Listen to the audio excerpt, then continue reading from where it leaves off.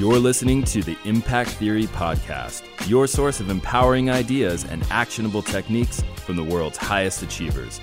Join host Tom Bilyeu, serial entrepreneur and co-founder of the billion-dollar brand Quest Nutrition, on a journey to unlock your potential and realize your vision of success.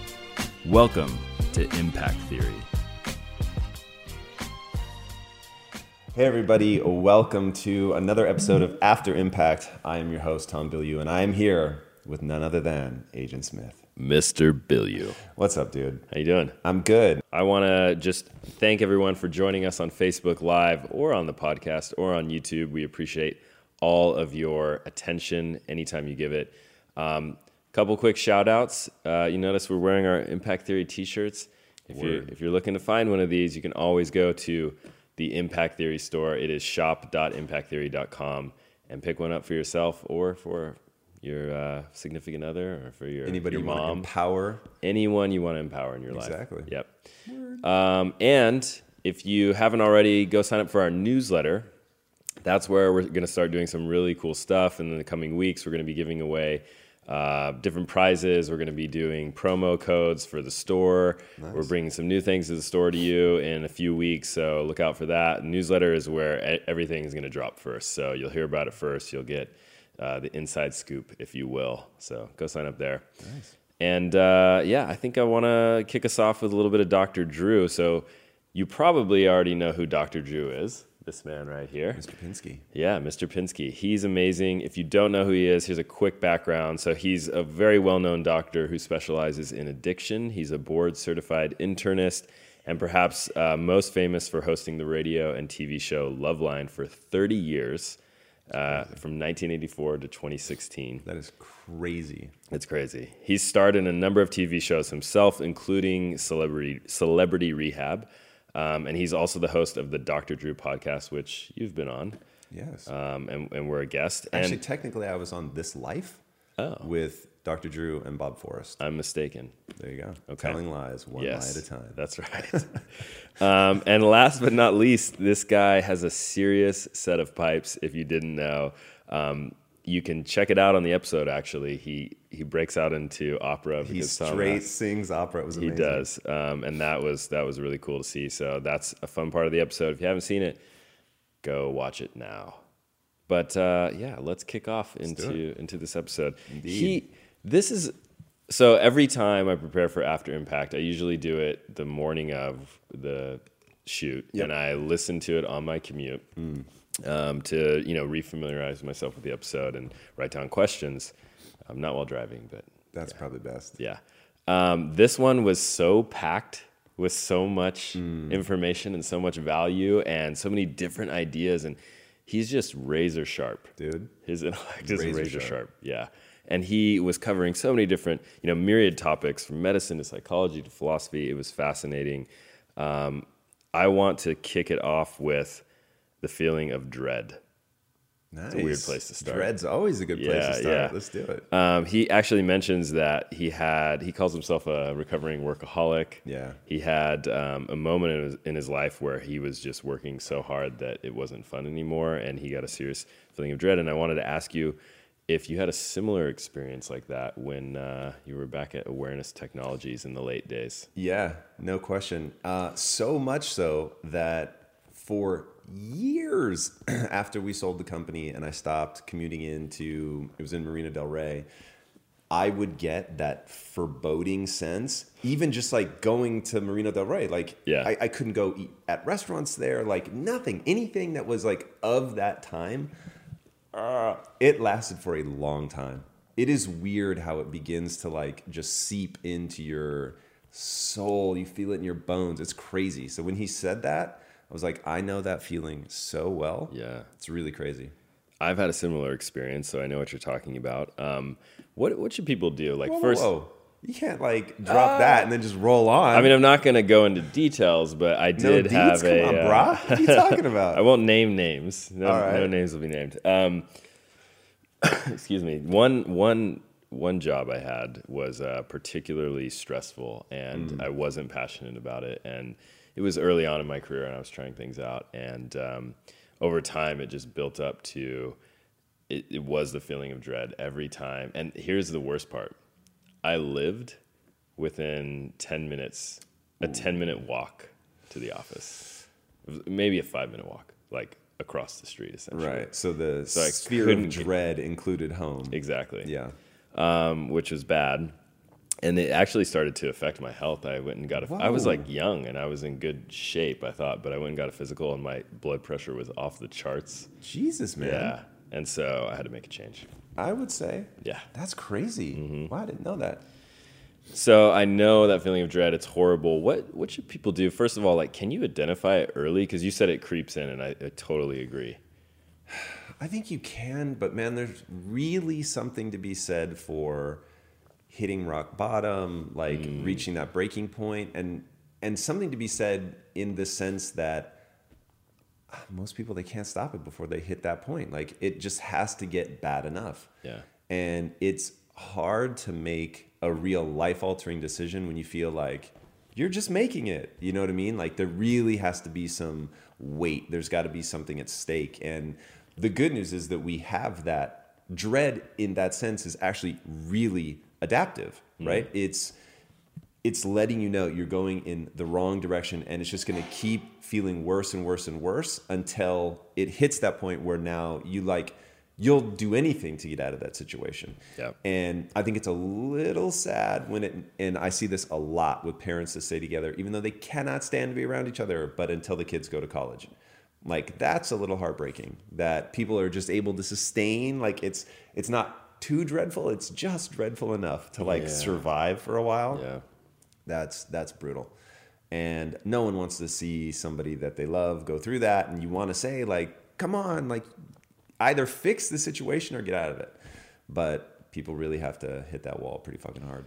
It's interesting you say that because that was another topic in the episode of how do people change their ways? How do addicts, sober up? How do people make a big change in their life? And Dr. Drew says it happens in a moment. There's a moment when they know, and he of course ties that to disgust is one example. But do you agree with that? Do you think that like change happens in a moment? I know you've spoken about your past and certain moments in your life that like stick out to you where you knew things were shifting, right? Yeah, I think that it happens in a moment because it's been building up so long, right? It is the straw that broke the camel's back. So you realize it in a moment. It's been happening behind the scenes. There really, for 100%. There really is that moment where something breaks, and that's exactly what it feels like. Because you go from, like, internally something is stopping you because you still have fucks to give, right? Yeah. And then there is that moment where you're like, I now have 0 fucks to give. Like, I don't care. I will burn Rome to the ground. I no longer care what anybody thinks about me. It will no longer negatively impact how I feel about myself. Like, fuck this. Like, I'm getting out of this situation, and not in a little bit. I'm getting out right now today. Like, no matter what it takes, I'm changing right now. So such is the beauty of pain. And that's why, to me, it's not about living a life devoid of pain or living a life with no negative voice. It's like, I remember saying for the first time out loud, like, don't try to silence the negative voice in your head. The negative voice is what kicks your ass, gets you out of bed, gets you focused, makes you want to do something. When Dr. Drew said that on the show about how disgust, in an instant, like somebody will see themselves in a new way and they'll be disgusted by what they see, you make a change at that point. And he's 100% right. What were some of those moments in your life?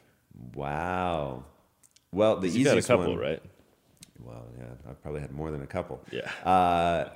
The easiest one is at Awareness Tech because I was so emotionally broken that we were going to leave the country. I mean, leave the country, homie. Yeah, I didn't know that part of the story. Until you were dude, we had already, this is before Airbnb, but we had already gone online. We were looking for apartments in Greece. We were going to move to Greece, and I was just going to write and learn the language, and that was going to be that. And it really is fascinating how you get to a point where all you're willing to settle for is happiness. Like, I will take nothing else. Nothing. I don't care about being ambitious. I don't care about what other people think. I want to be happy. Yeah. And everything else is irrelevant. And so that was incredibly powerful. And I think that, to your point, the earlier you can get there, the sooner you can catch it. Like, hey, this is heading in a really nasty direction, the better. I think I'm being focused right now. Yeah. Hi, everybody. It's good to be sharp now.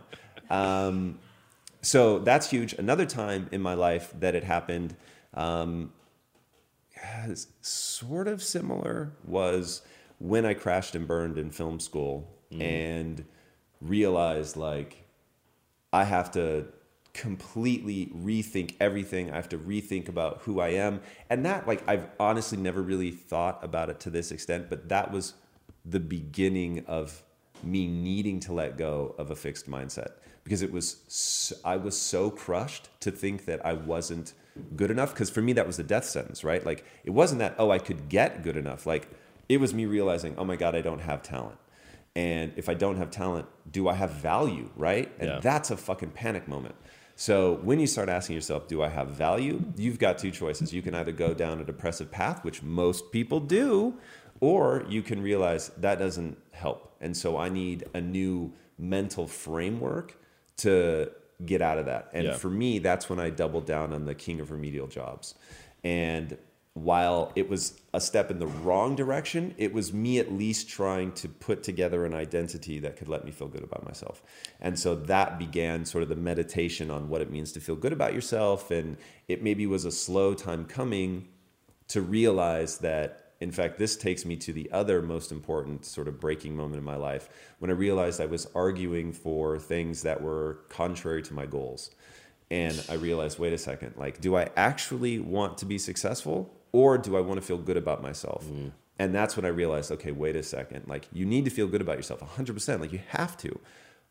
But to build your self-esteem around something that is fragile is equally foolish. And so those three things are pretty much my sort of cornerstone moments. I suspect, though, that there are a lot of people who, and no judgment, like I've been in situations myself where I've probably not stepped back and had that moment of reflection and realized this is a moment of change. But I suspect a lot of people, aren't happy or aren't fulfilled. And instead of stepping back and doing that examination like you've done, they just kind of keep going, kind of keep going along. What should they do? Like, how do people get better at self-reflection? Well, let me give you an alternate take. Self-reflection is...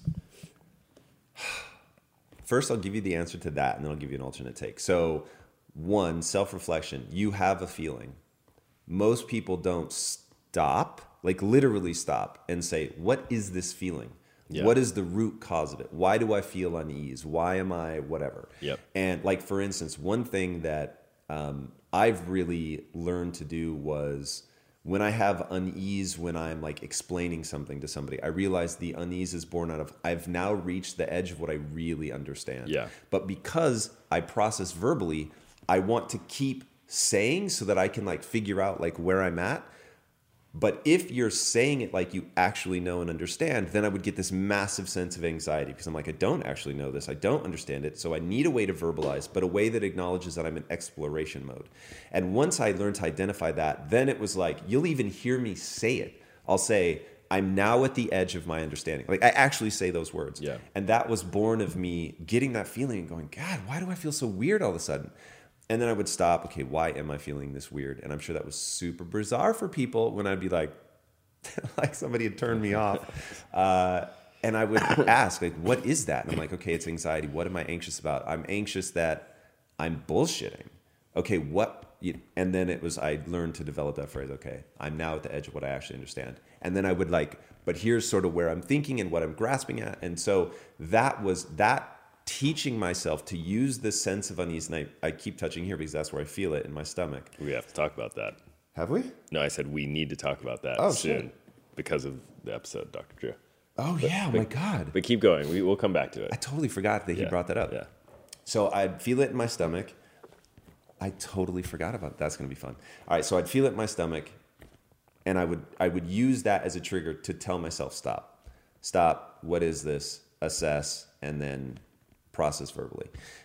That's really important. So that's what you have to do if you want to get more self-awareness. And it may not just be anxiety. There may be 100 other feelings. Yep. But using that feeling to stop and to do it over the long haul, right? Because it's not just going to be once, like it's going to be a process. You're probably not going to identify exactly what it is the first time. It's going to be a game of pattern recognition. You guys know I have a very strict diet that I stick to, except for very special occasions. And I do that so that I can bring my best every day to what I'm doing. And a big part of that strict diet is high quality animal protein.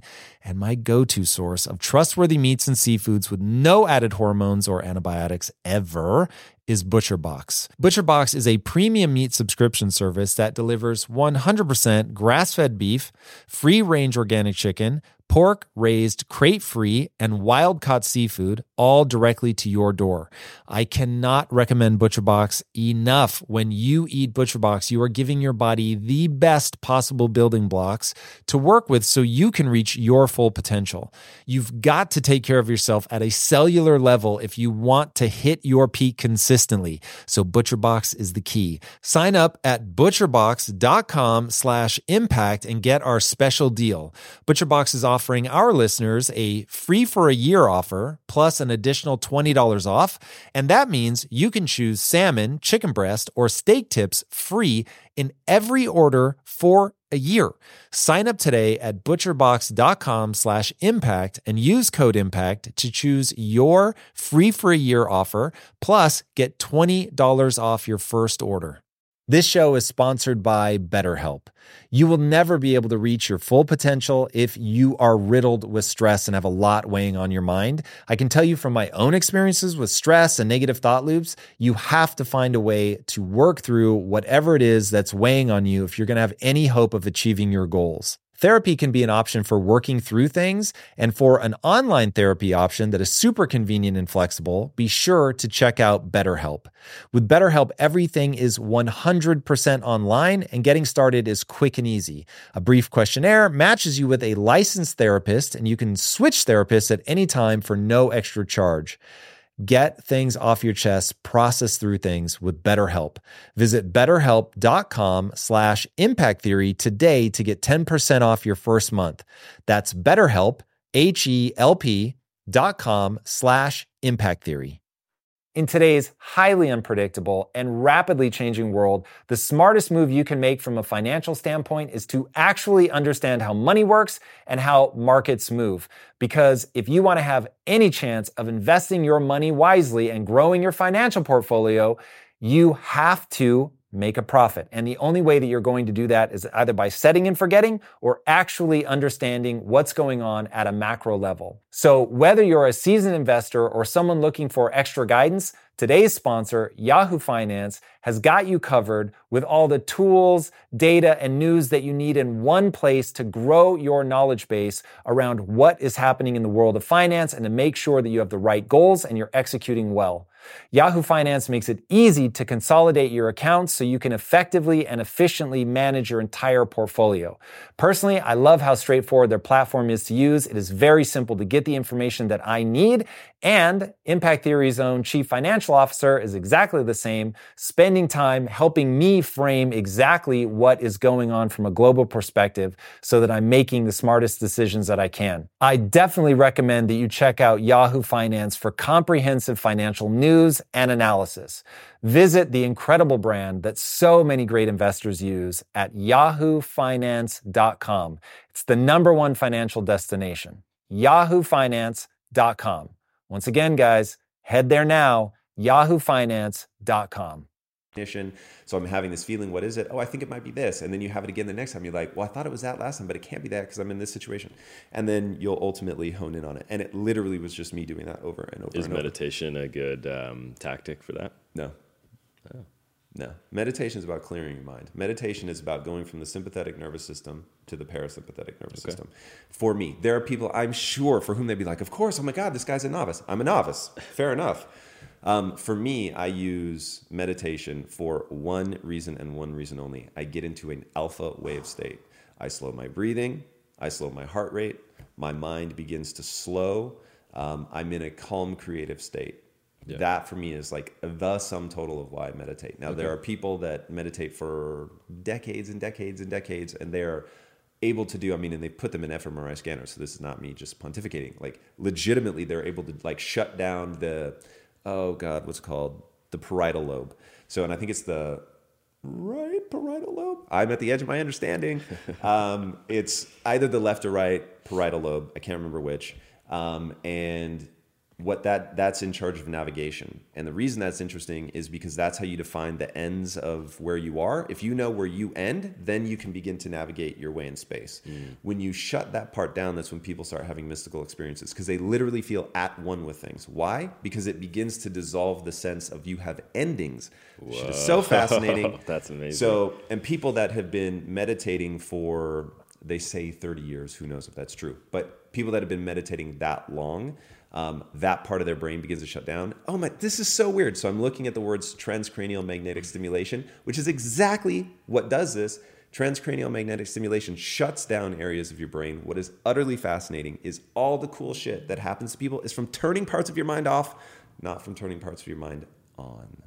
How interesting. That is so interesting. So anyway, that is meditation sort of maybe ultimate conclusion. They can do way cooler shit than I can do, but that's what I use it for. Okay. Now back to, well, that's self-reflection, right? So then the alternate take, I'm going to remember this or I'm going to punch myself in the mouth. Your original question, do not tell me. Your original question was about, do I think that self-awareness is the key to that feeling? I gave you the feeling, and then I think, oh God, I just can't quite recapture what. I'll bring it back around. So it was, we were talking about moments of change. Thank you for letting me try, though, guys. I really appreciate that. We were talking about moments of change, yeah. And I said I have a hypothesis that a lot of people just kind of don't take that time to examine themselves or think about how they could change, and they just kind of go about their lives and they're unhappy. So I said, is self-reflection the key to that? And then you said, I'll give you an alternate take. I'm not recapturing the feeling, but I was almost certainly about to say that really that's more of a question of what do you, like, what are the things that you not value life on, but what's your value system, right? So is how important is happiness to you? That's one. Mm-hmm. Like I know a lot of people stay in a marriage that they're not necessarily satisfied with because of their value system. Like they believe that it's worth doing that for the kids, right? Yeah. And so at a value system level, I don't fault them at all. It's such a beautiful gift. And in fact, no, I won't. I will say that it is actually incredibly kind of them. I think it's probably a mistake, and I think people probably feel the tension. And obviously, if you're arguing in front of the kids and stuff, then they feel that tension 100%. But even if you don't argue in front of the kids, they probably feel the unease in the house. So it's probably not the best idea anyway, but I get that it's a gift. So it really comes down sacrificing. Right. Yeah. It really comes down to what your value system is. And so I think people just need to... I always hate it when my really honest answer is wildly offensive. But here's my really honest answer. People need to hold themselves to a higher standard. And I think people are just willing to accept in their life a low grade of suffering because they don't expect themselves to achieve incredible shit. Yeah. Once you're this, we need to find a cool way to turn this into a t-shirt. Once you accept that you can do anything you set your mind to, how you spend your time is a spiritual consideration. To waste your time unhappy at a job, to waste your time unhappy in a marriage, to waste your time unhappy in anything, it's because you don't believe you're going to do anything. And so you can accept a suboptimal level of performance from yourself. You just can. I would never. And I have in the past, don't get me wrong, dude. I've wasted so many years doing stupid shit. And I like to think that I've talked so much about my failures in that area that this isn't me saying that I'm cool. This is me saying, fuck, I've done it. Trust me when I say it does not end well.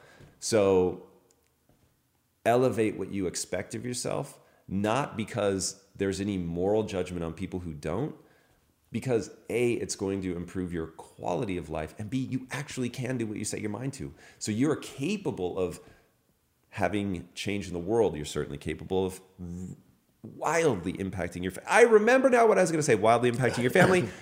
you need to change the people that you're around. That's the big thing. So Another thing from the episode. did he? Wow, Yeah. Jesus. You guys were... We were all over the place. Yeah. And guys, unfortunately, because I had the flu, I have not had a chance to like sit down today and refresh myself. But that's a huge one. Like if you go internally and either see nothing or see exactly what you should do, like is sort of irrelevant. The answer is going to be, you've got to change your circumstance. You've got to change the people that you're with. You've got to get like a fresh input, and you've got to be held to a fresh standard. And doing it by yourself is virtually impossible. And one of the greatest gifts I've ever had, of course, is my wife, but it's the way that she holds me to a standard. And I at least know I always have this one other person that's going to reinforce that in me. And then, I mean, we've built literally a community just inside the company. Forget like the actual outside community. Just here in the company, we hold each other to a value system. And then the community that we're building the same. So getting yourself around people that are going to push you is critical. That's great. There's a lot of different paths we can go. It's the garden of forking paths. So Nice. here we are. Before we jump into this, I want to give a quick shout out to what you're saying about value system. I think is super interesting, because it's really at the core of how you start to find purpose, how you start to find happiness.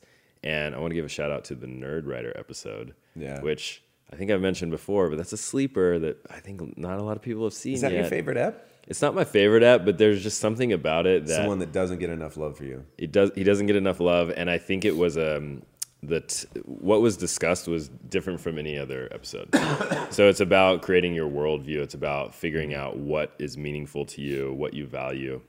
And I think it's a great kind of tutorial on how to do that. So if you haven't seen it, go check it out.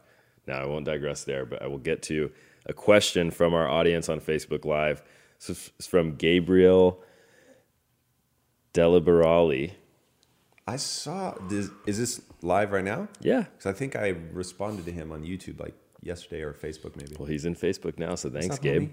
And this is a perfect jumping off point for talking about feeling in the body. So he says, can you explain a little bit better the point of view that Dr. Drew spoke about feeling with the body? He said we have neurons on our core. What do you know about that? And I want to add, he said we might have 3 mini brains in our body, which that just kind of blew my mind a little bit. Yeah, which by the way is not a maybe, you do. There's, I can never remember if it's 50 or 500, but you have either 50 million or 500 million neurons and there's a really fancy name for it, which I should remember because it would make me feel cool, in your digestive tract. So from your esophagus down to, it is insane. It's why you have that sense of knowing something in your gut, because literally the same things that make up your brain are in your digestive tract. You actually And it's like in the lining of your esophagus and the lining of your intestines. The word lining may be entirely misleading. I'm at the edge of what I understand. Okay. I'm well beyond the edge of what I understand, which is why I'm asking. But you have the equivalent of a cat brain. A cat brain, dude. Like, cats knock shit off tables and like mess with you, and like they're wicked intelligent animals. Yeah. And you have the equivalent of a cat brain in your digestive tract. That's pretty cool. It's insane. Yeah.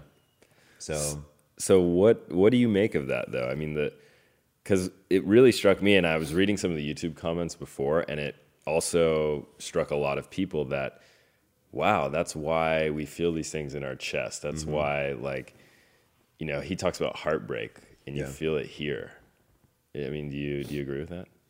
I don't know enough other than to intuit. Yep. So when the doctor says that's why you feel it, and they've gone to medical school and spent a lot more time talking about this than me, Fair enough. I will bow to his expertise on that. I didn't necessarily agree with everything about like some of his, like, how about this? I've never experienced some of what he talks about with the bodily intuiting things and stuff like that. So my experience doesn't echo exactly his, but from an intellectual understanding, I will just say he probably knows more about it than I do. I thought it was super interesting that you have this man of science who is really open to possibility, open to the inexplicable, right? Like there's things we don't know, there's things that we don't understand, bordering on sort of the mystical almost. I would say, yeah, he probably goes beyond the border. And I don't mean that as a derogatory term. No, I think not it's at all. fascinating. I think he was super fascinating. There is something we don't understand. Like, that is the only promise I can make you. Like, Yep. however much we know, there is an edge. And beyond that edge is a world that is so much more vast than the world that we do know, Yeah. that when anybody displays a degree of certainty, that's when I distrust them immediately. Like, nobody knows, right? We don't even have a unifying theory of physics.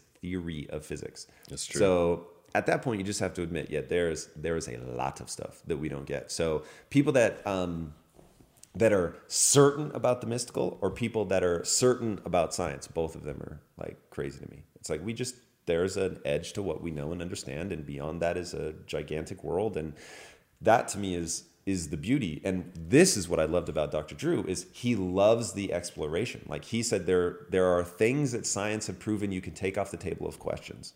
Like, it's done. Like, we don't have to waste time with that anymore. But there's so many interesting questions left to be had on the table to explore, to think about, to figure out, just to also remove from the table, to find a new direction to go down.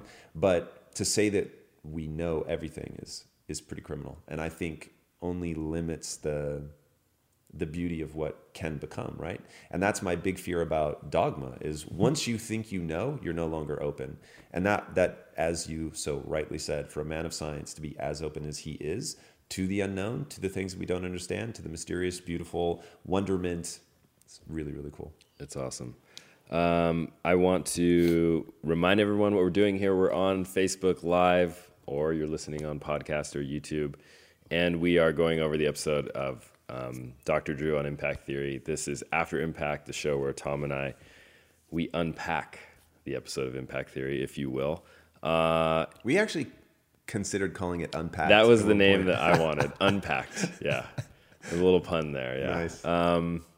I had a lot of names like that for our company. You did. And you were like a naming fiend. Yeah. I Well, have to admit, you certainly came. we up didn't with a land lot on of any of clever my ideas, names, so. didn't we? Maybe we did. I don't know. Definitely not I with would the be company. a little surprised. Anyway, What was the name that you were so obsessed with for a while? for the company, Yeah.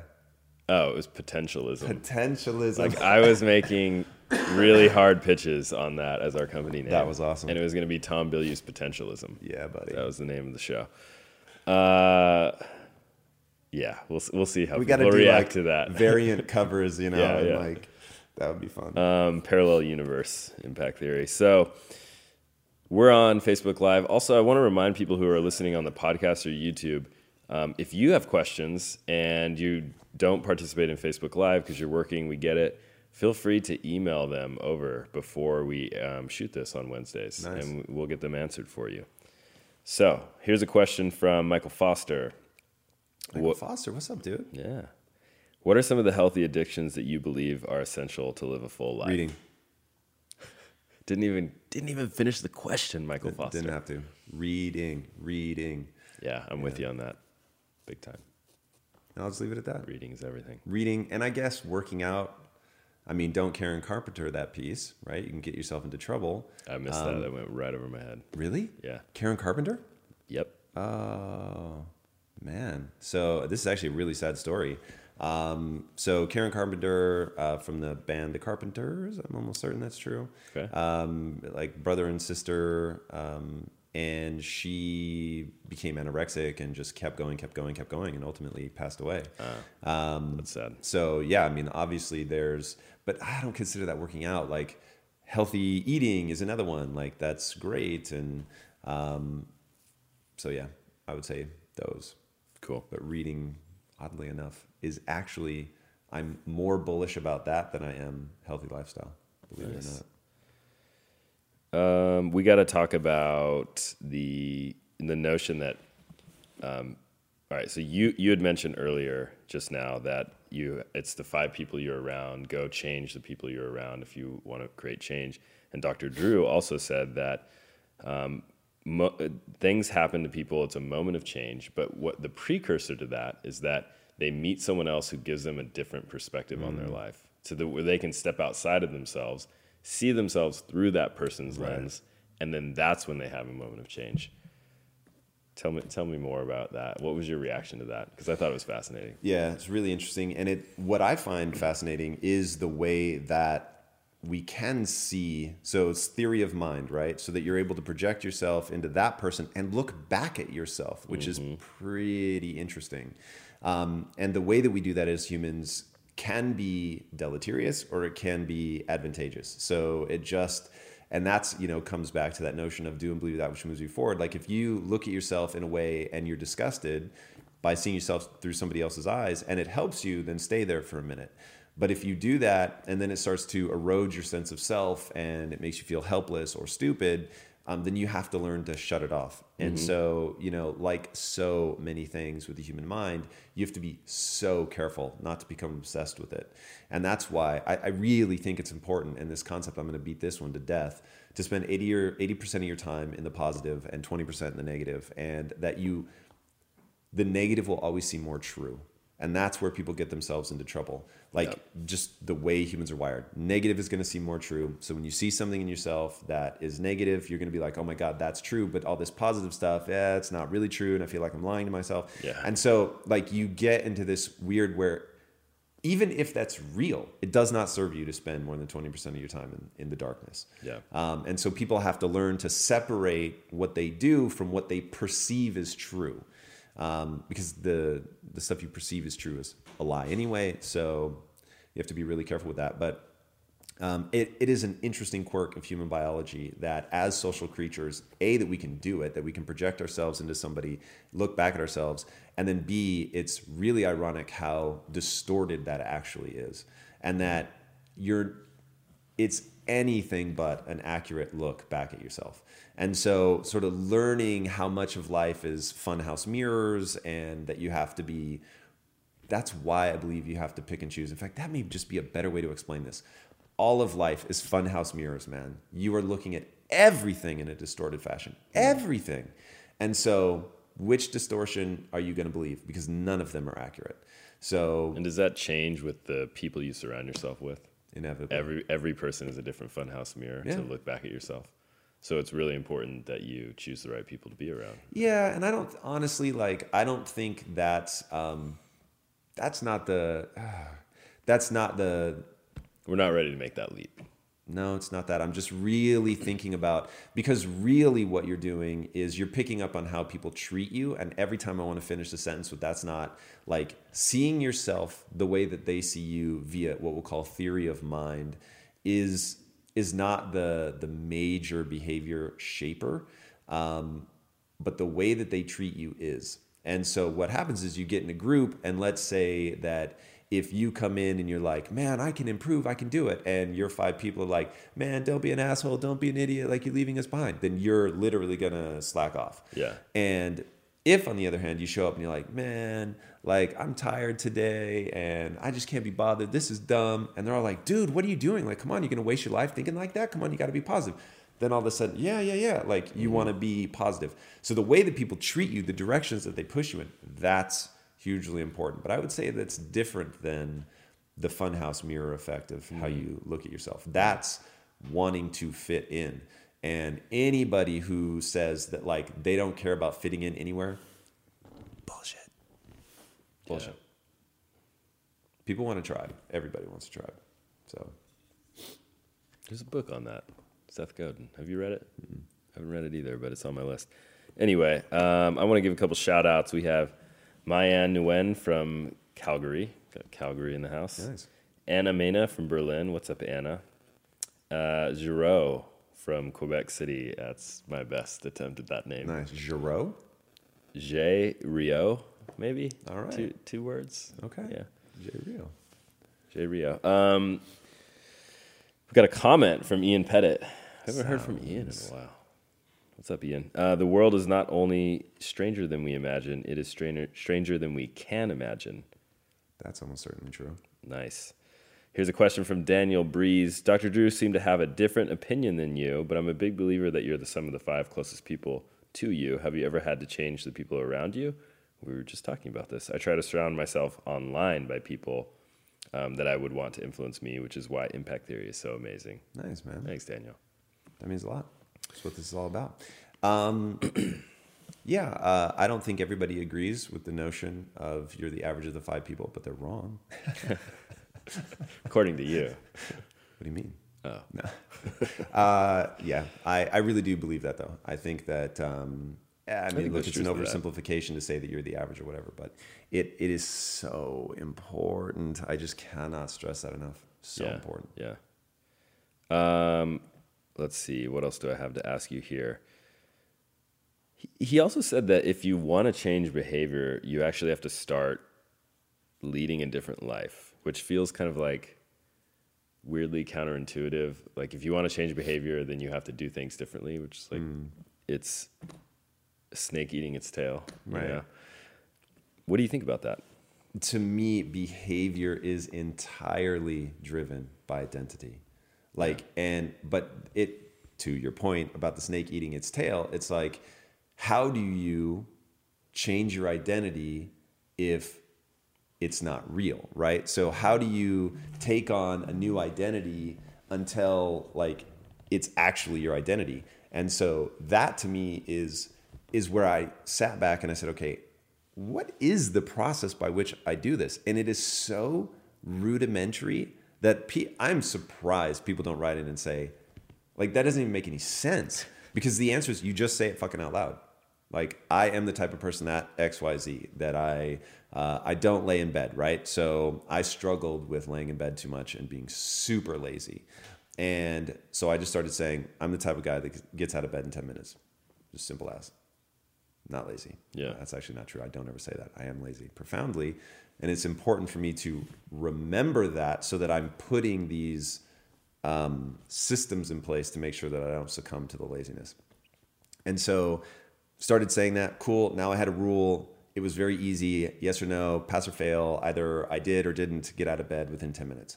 And to say it and not feel like a total fraud, it had to be real. And maybe I just have an overdeveloped sense of A, not wanting to feel like a fraud, and then B, feeling like a fraud when I say something that isn't true. Yeah. So like when I did the 3-day fast and I refused to take Advil, even though no one would have ever known, first of all, I could have just eaten and then told people that I was fasting. No one would have ever known. And I just couldn't. For me, right? Because I didn't want to feel like a fraud and I really wanted to have done a fast. Yeah. So there it is, man. Identity, right? Identity. And you can plug in things like, I'm the type of person that does what he says. Like there's an infinite number of things you can just start saying, this is me, I'm that type of person.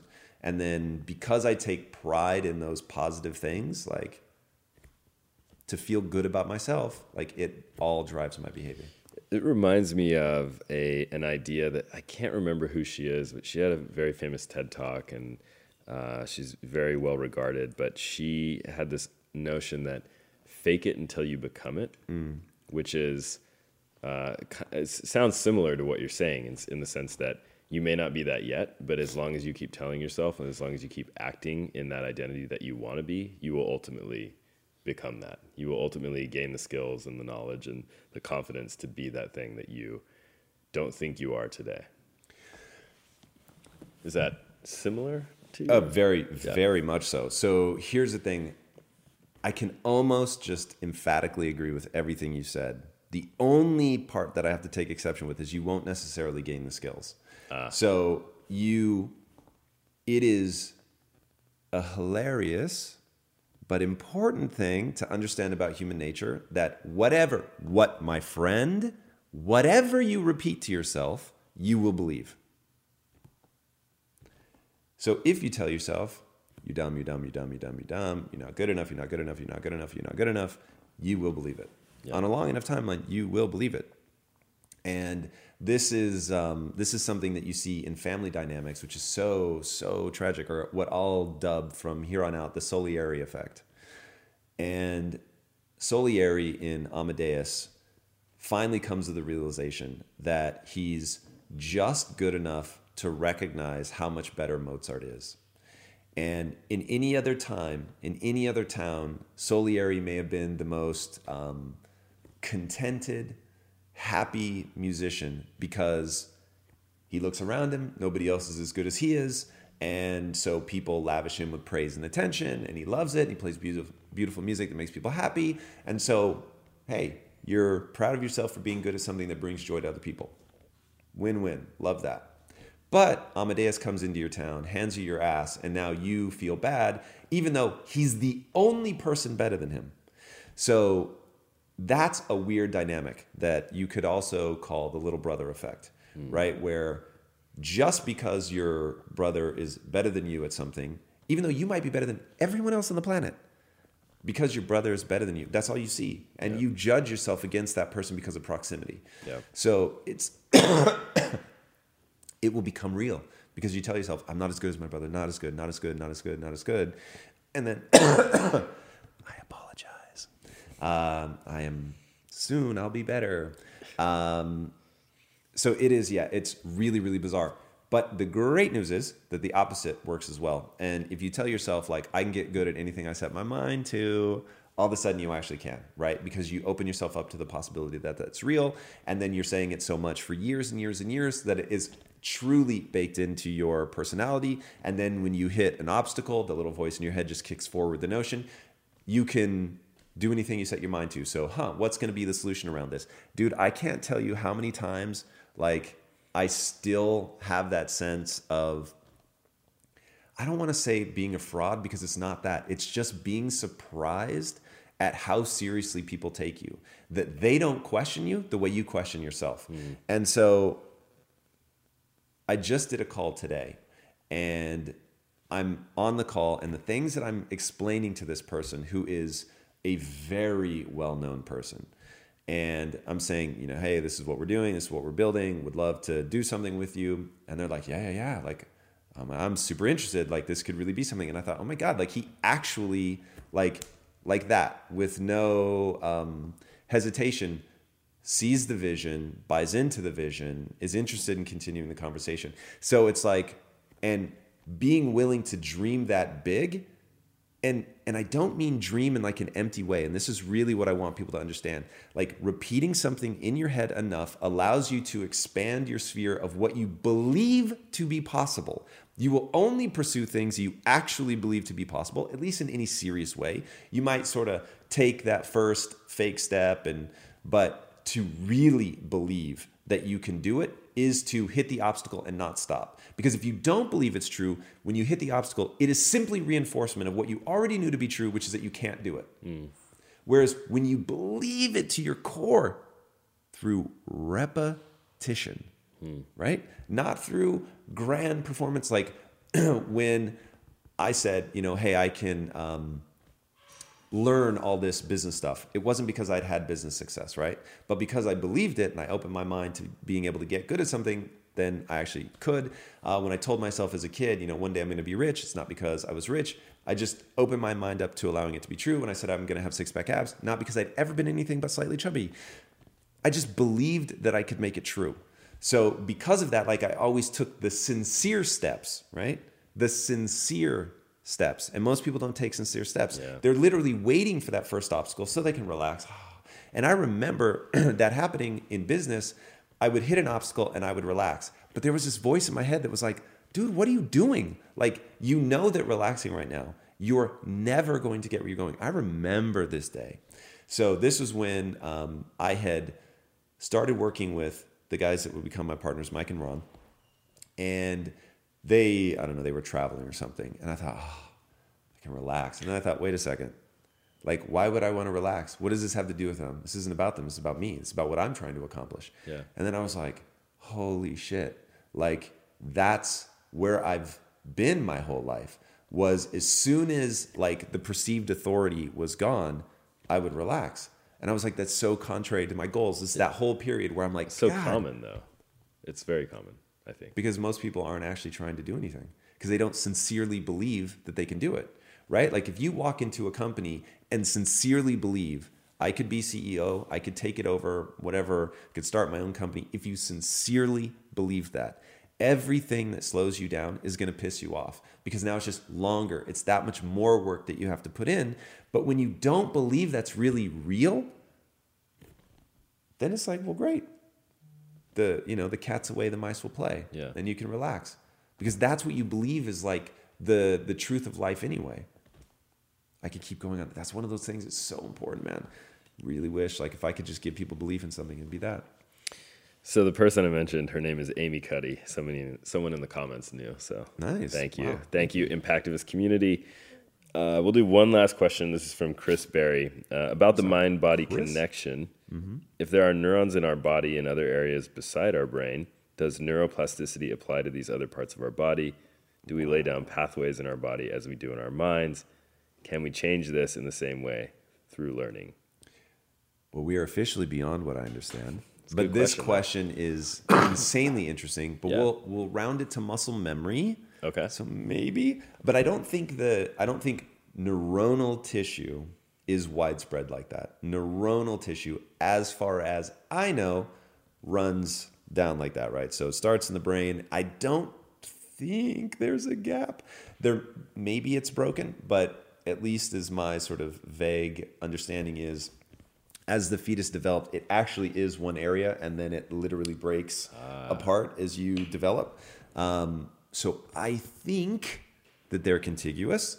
So my gut instinct is it isn't like sort of that widespread. But muscle memory is a real thing, and obviously you can train yourself. And now the real question is, how far does myelination go? And I don't know the answer to that. So I think the sense of muscle memory, if I had to guess, it can't be entirely in the brain, because there's certain things that like you can't even process cognitively, and you've already jumped back or whatever. So now I'm just prognosticating. I have no idea, but it's utterly a fascinating question. We should have like these. We should figure out a way to list all these questions somewhere and then find someone who can answer them for us. That would be cool. Bring them on It's the a really show cool or idea. do a different segment or something. We can call it the edge of what Tom knows. Nice. Or The something edge like of knowledge. Edge of knowledge. Yeah, so I think that's it for today. Those are all the questions. Was there anything else you wanted to talk about? No, I mean, if we're out of time, then I'm good. Or are we washing? We have 3 minutes, I think. We look at that. We have a couple of minutes. Well, then We didn't talk about happiness. we didn't. That was talk the one about thing happiness. I forgot about. Okay. Eudaimonic happiness is what Dr. Drew is interested in. He distinguishes that from pleasure.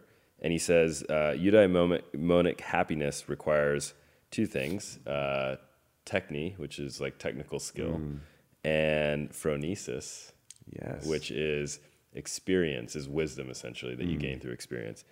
And he says that when you apply that to serving someone else or something else, that's what gives you purpose, and that's what actually gives you this true lasting happiness, which is like self-nourishing or nurturing, self-sustaining, and flourishing. What do you make of that? Yeah, I mean, eudaimonia is the juice. It's the holy grail. It's really what people should be focusing on in their life, and it is the only thing that I would say is universal for humans. Like, that's what we want. That's what we're looking for. That is one of the deepest and most pleasurable neurochemical states. And the moment somebody can put in a pill form without some freakish side effects a sense of well-being in a pill, like, that's it, done. Like, nobody will need to do, like, that's the ultimate soma, right? Is to feel content, and but not content like I have enough, content like I've lived my life well. You know what I mean? Yeah. I've contributed meaningfully. Like, there's just, that is the ultimate chemical reward for a social animal, is to feel connected. You've done something positive for the group. And I love what he talked about with techne. Like, it's why ladling soup at the soup kitchen just isn't going to do it for most people, not long term. Like, you want to feel like I've done something that only I could do. Like, I brought something unique to the table, and it has positively impacted somebody else's life. And when you get sort of just objective and you rise above the algorithms, it's like, why does that matter? Why do you need to have impacted another person? But yet, that is the human condition, and we do. And to be able to have been of service of real service to somebody else is so intoxicating for humans. But that notion of it's based around something, a skill that you've acquired, it's not something anybody could do. It's really specific to you and who you are and what you fought hard to learn. And that's really, really important. And would you say that that's a direct parallel to your concept of framework happiness, or is essentially kind of the same Eudaimonia is framework happiness. Got it. Just wanted to make that clear. Yeah, unfortunately, I talked about that a lot. I didn't have that word. Yeah. So where was Dr. Drew 4 or 5 years ago? You know who else talked about it? This is a callback to Inside Quest. Rainn Wilson. Used eudaimonia? Yeah. Wow. He The actually funny talked thing about is, that. when Dr. Drew brought it up, I was like, oh, I've heard this before. Rainn But Wilson. never could have pinned it down to Rainn. He's a really interesting guy. Deep.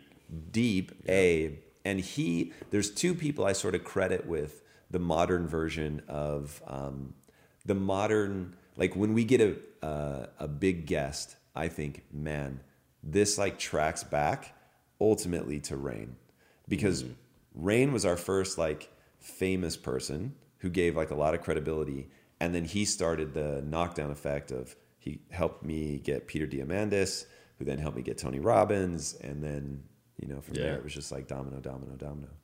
So, Rainn is the lead domino. Mad love to Rainn. That's awesome. All right, I think we're ready to wrap it up here. I'm going to give 3 takeaways from the episode, 3 takeaways that I thought were fascinating. The first is get around people who are going to provide you with a different perspective of yourself. I think that's really interesting. We talked about it at length in this episode of After Impact. The second is rather than seek pleasure, seek eudaimonic happiness. I don't know why I'm struggling with that word today, which is when you have a level of technical skill combined with experience and applied towards serving your community. And the third is gratitude is the number one sign you're happy, according to Dr. Drew, which I think is fascinating. Nice. I love it. Well, thanks for those. Yeah. All right, guys, thank you so much for joining us. I really hope this is my last episode. Coughing and spluttering, being sick has really sucked. I have not been this sick in a very long time, so I appreciate you bearing with me here through this episode, and I'm sure I sound a little funny. If you haven't already, be sure to subscribe. And until next time, my friends, be legendary. Take care. Hey everybody, thank you so much for listening. And if this content is delivering value to you, please go to iTunes, go to Stitcher, rate and review us. That helps us build this community, and that is what we are all about right now. Building this community as big as we can to help as many people as we can, deliver as much value as possible. And you guys rating and reviewing really helps with that. All right, guys, thank you again so much. And until next time, my friends, be legendary. Take care.